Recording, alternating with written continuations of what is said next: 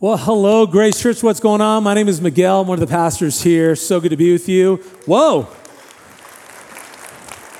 I'll take it. If you're watching online, thanks so much for joining us today. We are in a series called Finishers. We're looking at different people in the Bible, women, men, different people in the Bible who finished well, but also learning from their life. And because all of us, we really understand that so many people start, but very few people actually finish what God has called them to do. And that there are things around us or things in this world that threaten us to finish what God's called us to finish. And so we're doing this series called Finishers. But so often, I think some of the things that threaten our life are things that are really, they could be external. They could be things around us or in and around our life, maybe not directly impacting, but you can kind of feel the impact. But I would think the most threatening kind of thing that occurs in our life is more internal. It is more of an internal storm that actually really does a lot of damage sometimes in our life. And so often we experience these internal storms that no one even knows about.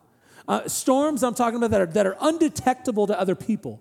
I'm talking about where you might wake up in the morning and you put your face on, but you also have to put your smile on, okay, if you know what I'm saying.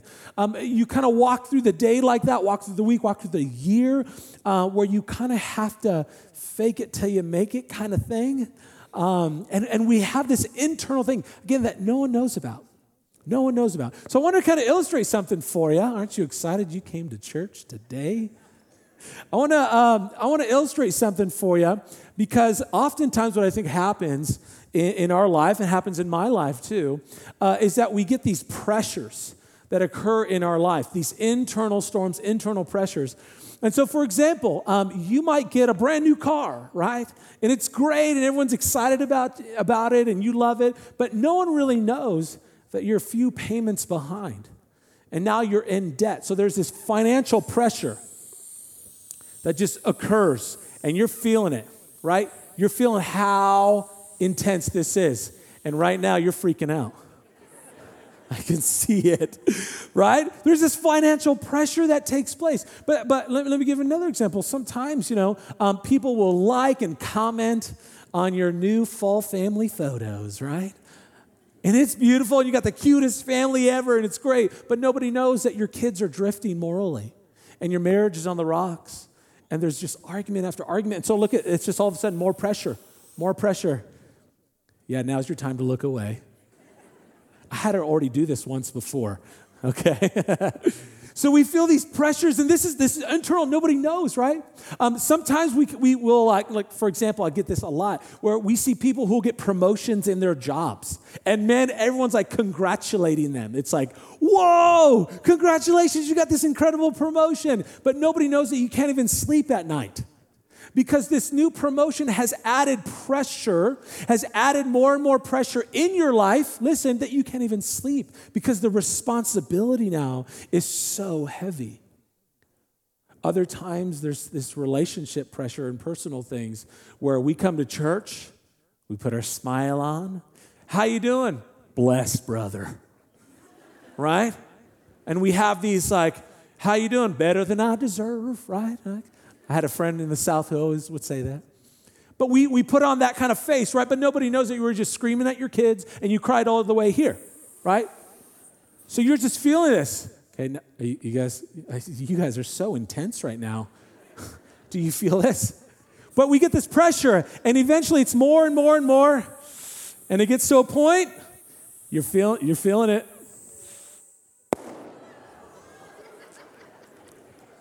Oh, amen. Here's the thing. I hope those of you who maybe looked away, closed your ears. I wanted to make a very dramatic illustration today on this idea because what you felt before the pop is something that you feel when you're dealing with these internal pressures in your life, and no one knows it. No one knows it. See, in an actual storm, someone might hand you an umbrella, right? Someone might hand you a raft or a lifeline because they're aware of your suffering. But when nobody knows, when no one's aware, it feels like there's no comfort in this moment. And so I want to talk about the life of Peter for a moment here. I want to talk about Peter because Peter dealt with these like internal pressures. He walked through in the gospel accounts, he's walking with Jesus, but there were so many times that Peter just dealt with these internal things, insecurities, identities, uncertainty, pride, so many times. When you look at the biographies of Jesus, that's the Gospels that we call the Gospels, Matthew, Mark, Luke, and John, you see Peter's life. Peter was a fisherman who was called by Jesus, right? Come follow me, and sure enough, Peter left everything he knew behind. All of his fishing career in the world of fishing, he left behind. He said, I'm going, let's go, Jesus. So Peter often had these moments where he was on again and then off again, up and down, back and forth with Jesus. There's moments where he would just be it was so great, right? He would confess, Jesus, you are the Christ, the Son of the living God. And then other moments, Jesus would rebuke Peter and say, get behind me, Satan. You don't have the things of God in mind. And of course, the ultimate, right? The ultimate off-track moment, the time where all of a sudden he just popped, right? He just lost it, was when he denied even knowing who Jesus was, when he was challenged by other people for who he really was, who Peter really was. And here's the thing, when we're experiencing this kind of internal pressure, when we have to kind of fake it through, and I get this, I've dealt with this before. I'm a person too. Pastors are people too. Write that down. I've dealt with it, and here's what ends up happening. When we are living like this, there's a tendency for an inconsistency to happen. There's a tendency for inconsistency, up and down, left and right, back and forth, to happen in our life. And your soul is divided, listen, by the person you're trying to be to the world and the person you really are before God, behind closed doors when no one else is around. Your soul no longer has the integrity that is integer, this wholeness that it was created to be, to walk in that. And so when you're living this way, there's this inconsistency, right? And that pop moment that happens in our life when we lose it, right? Moms and dads, I get it, man, when we lose it, it doesn't take very long. It can happen in a day. But this kind of stuff occurs in our life, these internal storms that happen. So I want to look at this, the life of Peter, and there's so many different areas I could have gone to in Scripture with Peter, and so many moments that Peter had where he was just on again, off again. He was struggling. He would have the things of God in mind, and then all of a sudden he wouldn't, and it was just this back and forth. But I want to look at a very familiar passage where Peter is dealing with this, but he's in an actual storm, okay? And it's in Matthew chapter 14, verses 22 through 23. Here's what it says. Immediately, Jesus made, I want you to kind of focus in on that, made the disciples get into the boat and go on ahead of him to the other side while he dismissed the crowd. That is the feeding of the 5,000. That just happened. So they just had the biggest chili cook-off. It wasn't a chili cook-off. It was a tuna sandwich cook-off, I guess. It was fish and bread. Okay. Huge feeding of the 5,000. Big ministry just happened. Now he's dismissing the crowd.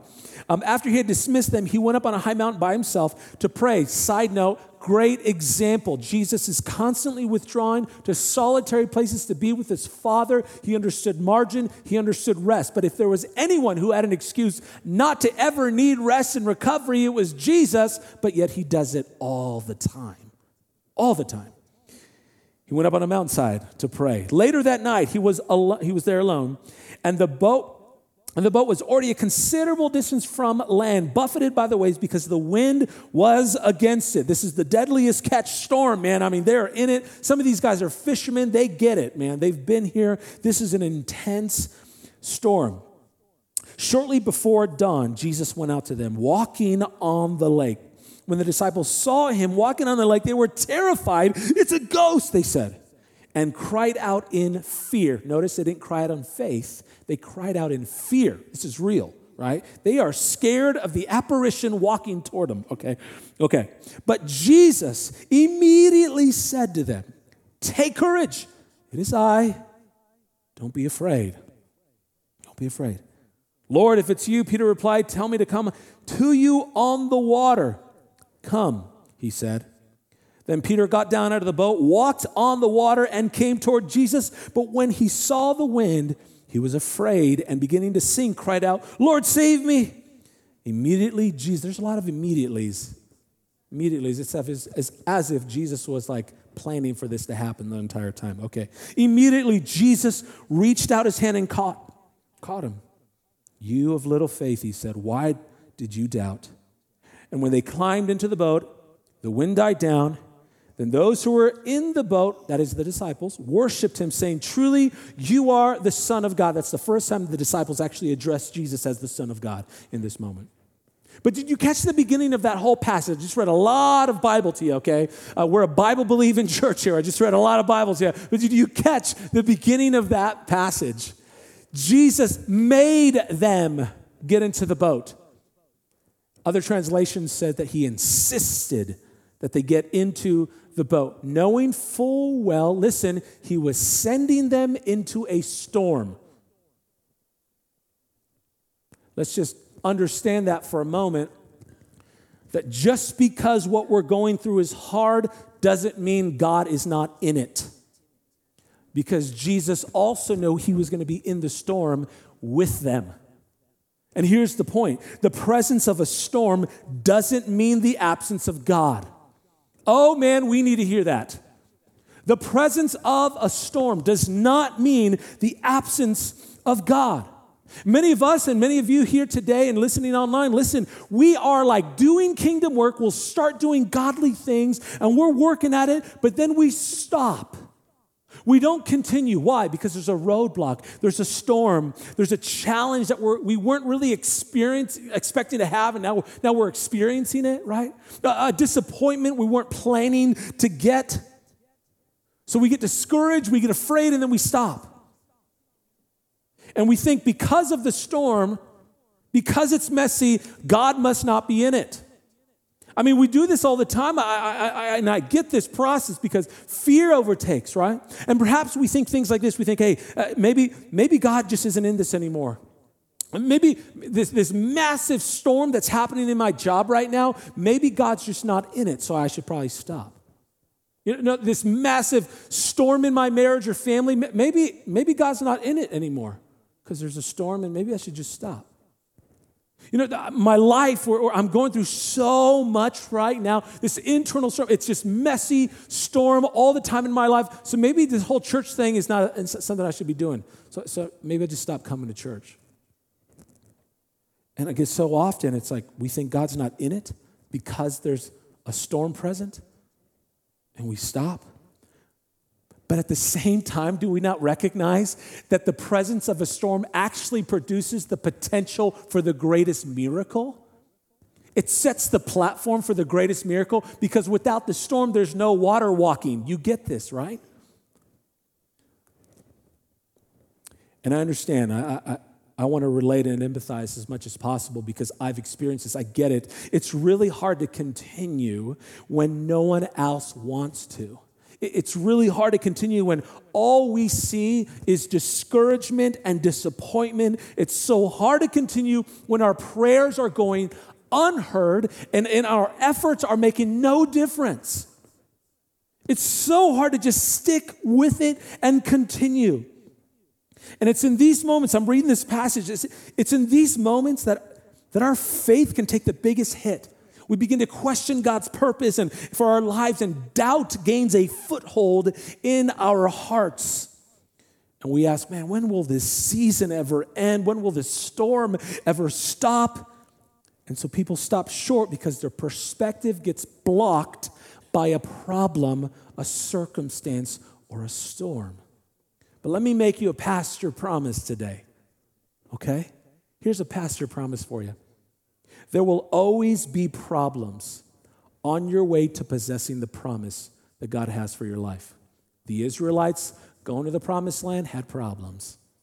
There will always be problems. Jesus promised it, that we will face trials and tribulation on this earth, in this world. There will always be problems on your way to possessing the promise that God has for your life. And the enemy, that is the devil, uses your problems, listen, to block your perspective, to reroute you. And he does this all the time, and he keeps you from finishing that thing that God's called you to do. And it happens all the time. What do you do when you can't see anything good in your storm? What do you do when you can't see anything? It's really hard to see in a storm, and I get it. The disciples, they don't really see Jesus. They see a ghost, what they think is a ghost, right? They don't really see Jesus yet. They notice something, and they cry out in fear. Sometimes, listen, we expect that God is going to show up in our lives in a very comfortable and predictable and convenient manner. We think that.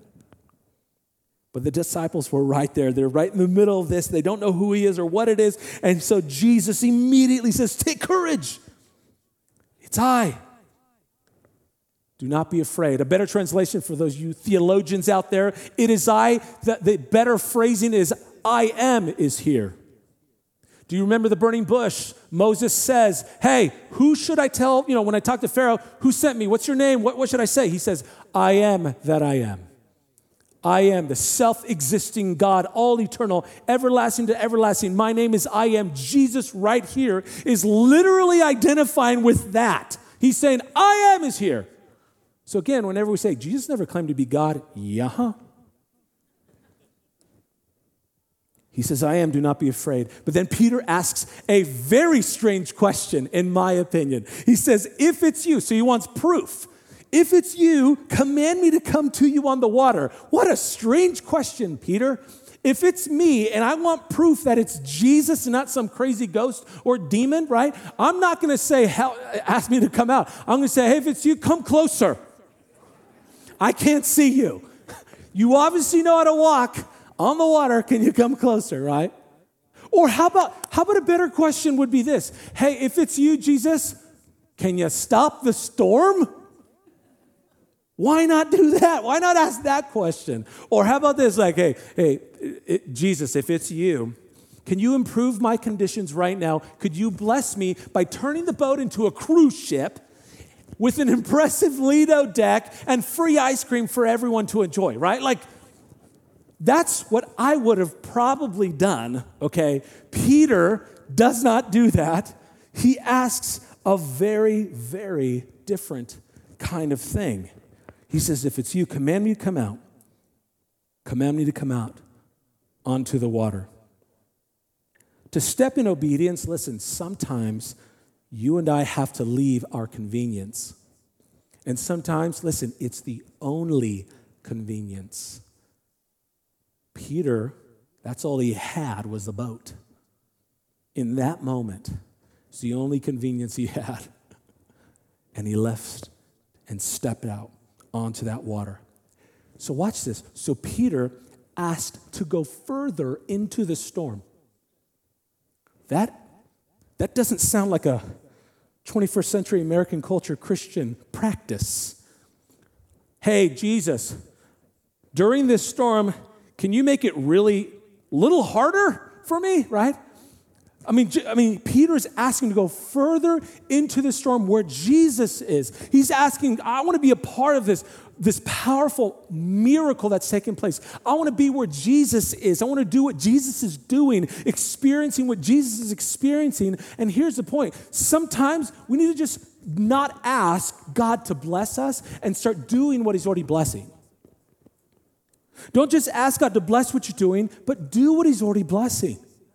Be a part of what he's already doing. Ask to go further into that area where he is. Jump in with hope first. Jump in with serving. Do all these things. Get involved. Be a part of what he's already blessing rather than just, hey, can you make it really, really good for me right now? Can you make me a cruise ship? Lord, help me to see more clearly. Lord, show me, make it evident, make it easy to see. He doesn't do any of those kinds of things. And again, Peter can't feel Jesus. Again, you have to put yourself in the story. He can't feel, but our culture so often is wanting to feel before they obey. But let me, again, a little side note here. It's not my notes, just a little side note. Feelings always follow obedience, not the other way around. Feelings always follow obedience. You want to feel something? Step out. Try. Have some faith and be a part of what Jesus is a part of. But we don't do that. We ask for clarity. Show me first. I want to feel it first. I want to see it first. I want to triple check, quadruple check, all those things. And you know what's amazing is when Peter asks to come out, he obeys only off of one word. Jesus gives him one word. He just says, come. In that moment, again, if it's me, I'm going, okay, hey, if it's you, command me to come out in the water. Come. Okay, wait. Did you say come or dumb? Because this kind of sounds dumb now that I'm thinking about it. I've been dumb before, okay, right? Okay, wait. Okay, did you say come or something else? Or okay, wait, let me think. You know what, I should pray about this. Let me pray about it first. You know what? Maybe the word come is a metaphor. Maybe it's a metaphor. You know what? We should have a small group about it tonight. Disciples, we're going to study the word come in Scripture. We're going to learn all the Greek and Hebrew. It's going to be great, right? But this is what we would do. We would start kind of double checking. If anything, we'd say, okay, wait, can you give me a tutorial first before we start? Right foot first? Like, I've never done this before. Can you give me a water walking tutorial before I step out? Because you said come, but okay, cool. Dive in first? Like, how do I do this? And this is us, right? We delay obedience. We question. We backpedal, right? But delayed obedience is disobedience. And here is Peter giving us a clear example, and he's obeying on one word, which to me is incredible. And I think we often make every excuse not to obey what God has told us clearly to do. We delay obeying because we're uncertain, we're consumed by our what ifs, and so we stop, we don't finish, we stay in the boat. And we don't do what God has called us to do because we're locked in fear. Here's what we learned, though, from Peter. The only way to find out is to step out.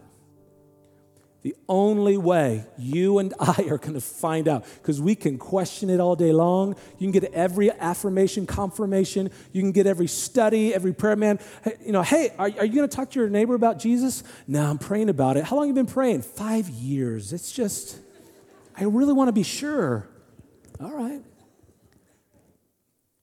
But what if we just would step out? I find it really interesting here, too, as I'm studying this passage of Scripture, that when storms come, listen, it is not a time to distance ourselves from God, which is what so many of us do. It's not a time to go further away from Jesus and do our best to follow him at a distance. Instead, we need to press in more closely, to draw more near to him and trust him with greater things. Often the decision for getting out of the boat is usually between our comfort and our growth, our convenience and obedience, stopping or finishing. And here is Peter dealing with this, experiencing this, and he starts to walk, and all of a sudden he slips. Jesus is right there. A little side note, isn't it great, though, that when he falls close enough to Jesus that Jesus can reach him. He wants to be close to Jesus in the storm. So he catches him, and he says, "Oh, you have little faith." Man, I used to always think that was like a knock on Peter. I'm like, man, he just like stepped out of the boat, like kick him while he's down. That's not cool, right? But as I dug more, into this passage and studied more and over the years, what I realized is so often when our faith fails, it's not the amount of faith. It's not the quantity of our faith, which is what we usually pray for. Lord, give me more faith, give me more faith. But the Bible says if you have the faith of the mustard seed, you can do pretty incredible things, right? So it's not really the amount of faith that fails. Listen, it is the duration of our faith that often fails. We stop. We just stop. And he put a greater focus in the waves than he did in Jesus' word. And I get it because that happens to all of us sometimes. But Jesus, listen, Jesus was not looking for Peter to be an incredible water walker.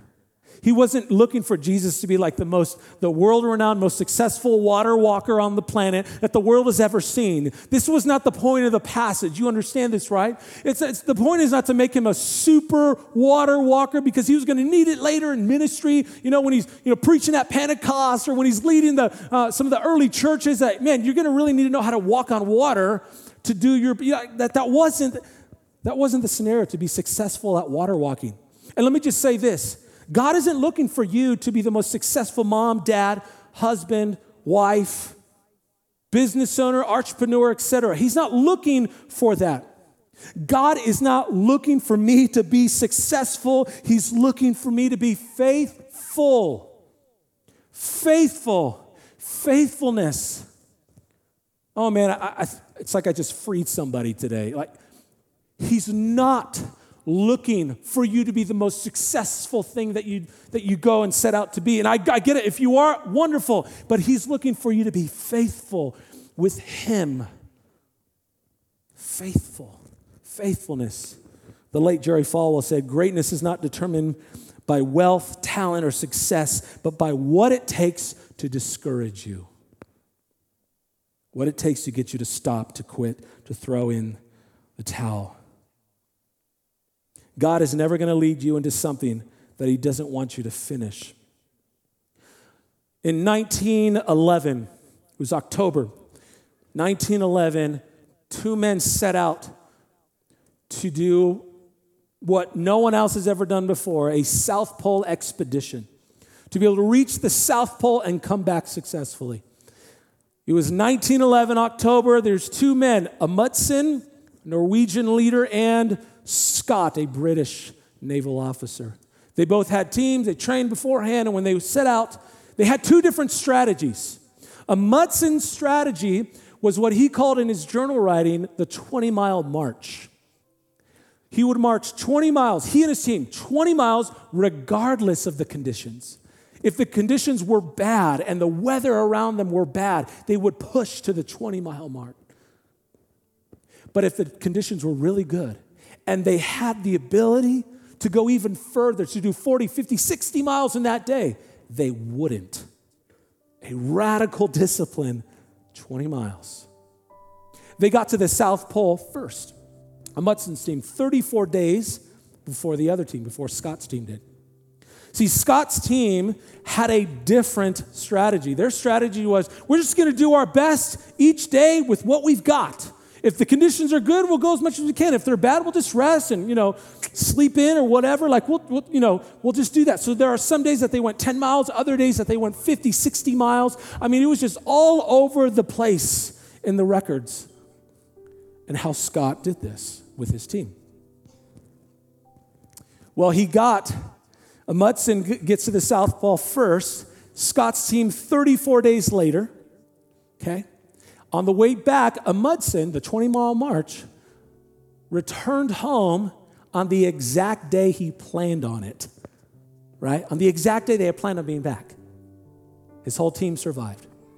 Scott and his team all died 11 miles on the way back, 11 miles away from the next supply depot. Here's my question I really want us to wrap our heads in. What is your 20-mile march? What's that 20-mile march to say, regardless of the conditions around me, I will not weary here. I will not get off path. I will stay the course. Faithfulness. What is my 20-mile march regardless of what happens around me? We can't control our day. Things happen. We can't control what happens to us. We can only control what happens through us, in us. And so we're saying, what is our 20-mile march? Maybe for you, it's a Bible reading. Our staff is going through the book of Proverbs right now. Maybe for you, it is a 20-mile, I'm going to make sure I do this every day. Just read it. Even if I don't understand it, I'm just going to read it. Because I'm not reading to finish. I'm going to read to change. I want to meet Jesus. I want to know Jesus. Maybe it's reading. Maybe it's serving. Maybe you want to serve. Maybe it's just attending church. I just need to get here. I just need to come. I just need to be here. And your 20-mile march is saying, I'm just going to show up every week. Maybe it's giving. Maybe it's, man, my 20-mile march is Hope First and giving to the church, and I want to practice because it's not about what God wants right from me. It's about what God wants for me. It's a heart issue. I want to learn generosity, and I just want to give and stay the course. What is your 20-mile march? Because I think Satan really uses these internal pressures in our life. No one knows, and it just goes and goes and goes, and then we lose it. And we overextend ourselves, and all those things happen. And Jesus is saying, listen, stay with me, stay. What is the thing that is consistent in your life? Right? Because what successful people in the world's eyes, what successful people do consistently, the average person does occasionally. So what we're saying is, if you're going to walk with Jesus, giving, serving, attending, being there, leading, all these kinds of things, reading your Bible, walking with Jesus, we're saying faithfulness, consistency, my 20-mile march with Jesus. Every day I wake up, and that's where I am. What's your 20-mile march? Let's pray. Heavenly Father, thank you for the life of Peter. And thank you for the stories that surround him. Lord, this internal battle that he faced and the actual storms that he faced. Lord, we want to learn from your word today. Help us to consider what is our 20-mile march. What do we need to do to stay consistent, to stay faithful? Lord, thank you for Grace Church and all that you're doing. In Jesus' name, amen.